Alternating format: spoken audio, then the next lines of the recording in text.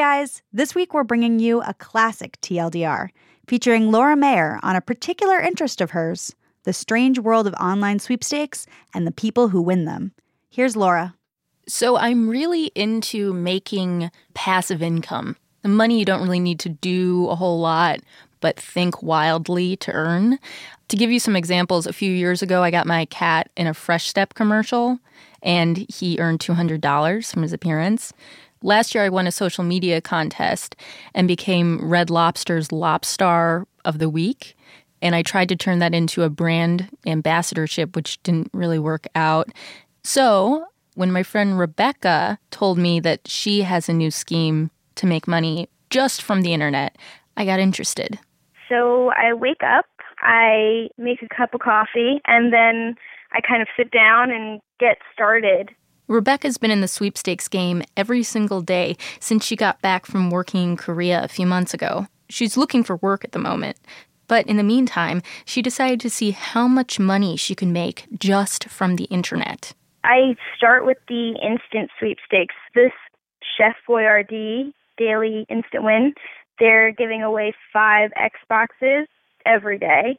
There's a FIFA World Cup Brazil sweepstakes where you have to send in a picture of your team, which is like friends or family. So no one in my family knows this, but I've been sending in pictures of them every day to try and win a trip to Brazil for me and my boyfriend. Rebecca's not alone. There's a very rich online community attached to sweepstaking. There are message boards where sweepstakers hang out all day, every day. And like any community, there are leaders. Sandra Groshoff is About.com's official sweepstakes expert. A few years ago, a friend of mine asked me what I thought about sweepstakes, and I said, well, they're all scams, aren't they? Nobody ever really wins them. But he challenged me to give them a try, so I entered just a few, and it turns out I won. The first thing she won? An Xbox game. A few months later, she won an Xbox console. Pretty soon, through pure stick-to-itiveness, she won a room full of furniture from Cargo Kids, a one-of-a-kind shopping spree at Prada, and a ton of other stuff. But even though she enters 50 sweepstakes a day and has run a sweepstakes newsletter for 7 years, she's actually got a kind of zen attitude about the whole enterprise. Sweepstakes are all about the journey, not the destination. The destination's really nice when you get there. I mean, sweepstakes can change your entire life. One sweepstakes in particular, the granddaddy of all sweepstakes, HGTV's Dream Home Sweepstakes, which every year gives one lucky winner a multi-million-dollar, fully furnished mansion. It's big, bold, and beautiful. With sophisticated Western charm, fabulous furnishings, fun surprises, and a friendly come-on-in East Texas welcome that's guaranteed to warm your heart. This is HGTV's Dream Home 2005. My name is Donald Cruz. I'm the HGTV Dream Home winner 2005. Don Cruz is a carpet layer from Illinois. The day he won the 2005 HGTV Dream Home Sweepstakes started out as a sad one. A family friend had just passed away when a fleet of shiny SUVs and a camera crew pulled into his driveway. HGTV pulled an Ed McMahon and came out and surprised me. The cameraman came out and turned the camera on. The boom mic guy lowered a boom mic over my head. They put spotlights on me. And everybody was piling out of the cars but going on the opposite side of the cars. And I was asking, what's going on? Can I help you? They came running around and said, surprise, you win. Don moved his entire family from his home in Batavia, Illinois, down to Tyler, Texas. As a carpet layer, Don had been in huge mansions before. But this home was his. It was like a dream come true. On a lake, it had a swimming pool, hot tub. You walk in the great room, and it's 30-foot ceilings. It had 10 wood beams that cost over $100,000 each.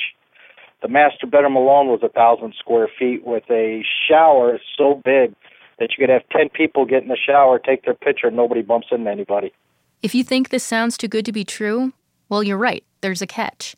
When the Cruzes won the Dream Home, they were slapped with a $680,000 tab from the IRS. That's true for all of the HGTV winners.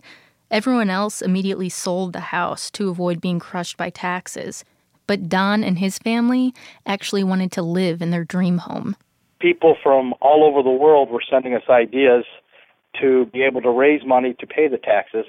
We had planned on using the house as a bed and breakfast to raise money to pay the taxes for winning the house. People from the HGTV message board were contacting us saying, if you get to do it, put us on the list.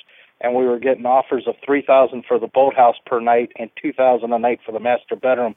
It was a good plan on paper, but the city of Tyler wouldn't give the cruises the permits they needed to run a B&B. So they were stuck.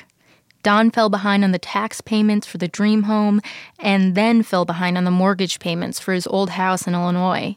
And then, in the midst of all this financial stress, something much worse happened. Don's wife, Shelley, found out she had a hematoma in her brain. She needed surgery. They needed the money up front for the surgery. There's no making payments to doctors like this. Don didn't have the money, but he had the dream home. Don took out a mortgage to pay his wife's medical bills. It turned out there was a great brain surgeon in Tyler, and they had another resource to lean on, the HGTV online sweepstakers community. When Don talks about the sweepers he met online, he still refers to them by their usernames. E-Tex Bill, Mussy, Tyler Rose, Robo Lady, all these people and hundreds of others that we met through the message board were all very helpful, prayed for my wife. Sweepstakers flew to Tyler from all across the country just to be there for the surgery. We had people on the second floor waiting room full, the first floor waiting room full, and out the hospital doors, all from people from around the United States that came in just to give their support for my wife when she was having surgery. And these were all people we had met through winning the house, it was pretty powerful. It was pretty awesome. Shelley fully recovered, but the Cruzes lost their house to foreclosure in 2008. They live back in Illinois now, in the same house they lived in before the dream home changed their lives. You hear a lot of stories about people who win something big, like the lottery, and then suffer so much misfortune that they end up wishing they hadn't. But the difference between winning the lottery and winning the HGTV Dream Home Sweepstakes is that when you win the lottery, you're alone with your money.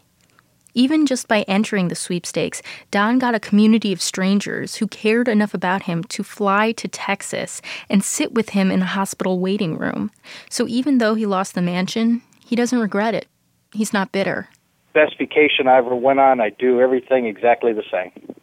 Are you still entering sweepstakes?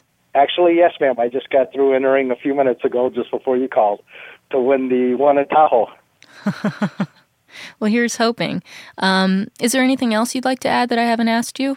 Yes. If you're listening, go to hgtv.com right now and enter to win the dream home. There's nothing more exciting than winning the house and going on Winter's Weekend. It is a blast. You'll love it. Don Cruz.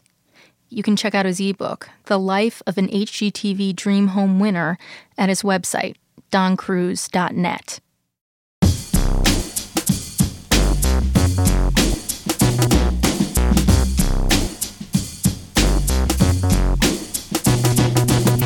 This week's episode was produced by Laura Mayer, along with PJ Vogt and Alex Goldman. Our executive producer is Kat Rogers. Our engineer was Andrew Dunn. Breakmaster Cylinder wrote our theme. You can follow TLDR on Twitter at TLDR or the blog at tldr.onthemedia.org. I'm Meredith Haggerty. For now, I'm TLDR.